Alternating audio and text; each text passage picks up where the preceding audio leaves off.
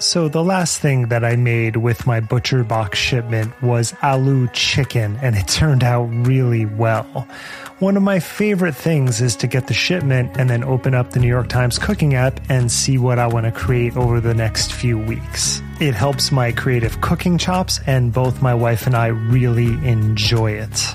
ButcherBox offers a variety of high-quality cuts at an amazing price, plus they have exclusive member deals, and they also have their own recipes, although I am preferential to the New York Times app, but that's just me. And you can sign up today at butcherbox.com/conspirituality and get their special deal. ButcherBox is offering our listeners a free for a year offer plus an additional $20 off. So for that year, you can choose salmon, chicken breast, or steak tips free in every order for a year. Sign up today at butcherbox.com/conspirituality and use code conspirituality to choose your free for a year offer, plus get $20 off your first order. Spirituality Patreon bonus sample. The $37 million super yacht off Westbrook, Connecticut belonged to exiled Chinese billionaire and conspiracy theorist Guo Wengui.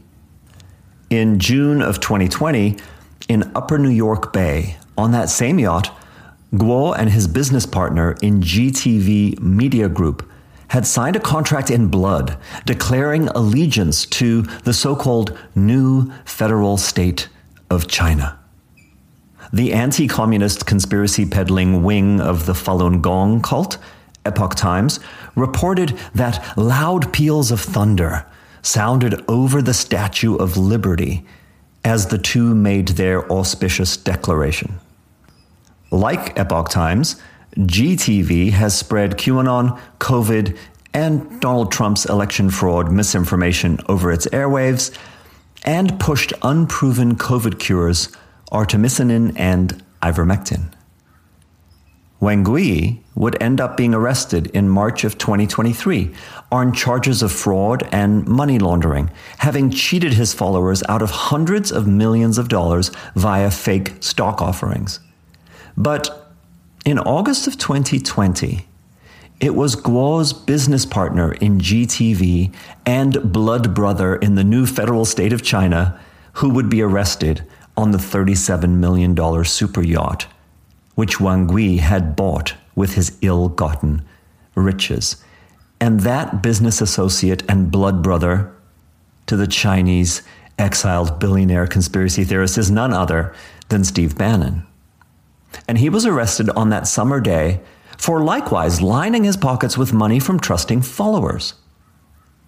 Bannon came into the Trump campaign right as Manafort was leaving, under the cloud of lucrative secret connections with Ukraine becoming revealed. When Trump swept to power, in part due to the guidance of then chief strategist Steve Bannon, he promised to drain the swamp. But the truth is, his presidency was a magnet for the ambitious bottom feeders that lived there. He framed his tenure as a war against the deep state, but the truth is that as much as he embodied unprecedented corruption and criminality himself in that office, he was groomed and enabled and advised by self-serving operatives with a decades-long history of swimming in the deepest, darkest, slimiest waters of power. Trump promised he would lock Hillary up for what he characterized as her failure to protect top-secret classified documents. Now, he stands indicted amongst his total of 91 current criminal charges for exactly that crime and worse. He also whipped up anti-immigrant sentiment and promised he would build the wall on our southern border. Now, that border stretches over 1,900 miles, and the Trump administration was able to complete 452 miles of the wall, roughly 25%. But even then, a December 2020 Customs and Border Protection report said that only about 40 of those miles were built where there had previously actually been no wall. In 2018, an Air Force veteran named Brian Kolfage started a GoFundMe campaign called We Build the Wall. Prior to the Trump presidency, Kolfage ran several conspiracy theory promoting fake news clickbait websites that he claimed in private text messages earned him around $200,000 a month. The names of sites that he either owned or was closely associated with included Freedom Daily, Keep America First, Right Wing News, Trump Republic, and Veteran as Fuck. He also wrote for conservative media company The Blaze. Kolfage was very active as part of that right-wing social media blitz that melted the brains of boomers on Facebook in the run-up to Trump's victory. You remember that time. He's also well known for smearing and threatening opponents online, which has at times led to death threats against his opponents from his supporters. In one particularly egregious incident, he baselessly accused the Catholic priest of the La Lomita Chapel, an historic site whose land was threatened by the border wall, of, you guessed it, sex trafficking and abuse of women and children. When the National Butterfly Center, that's a real thing, raised concerns about a piece of the wall being built in the Rio Grande floodplain, Kolfage smeared them, saying online that they did a roaring sex trade. The We Build the Wall GoFundMe raked in $25 million from the MAGA faithful. It operated with an advisory board chaired, you may be unsurprised to discover, by Steve Bannon. The campaign claims to have used between $6 and $8 million of the $25 million it raised to build one fence, less than a mile long, in El Paso, and another of around 3 miles in Rio Grande.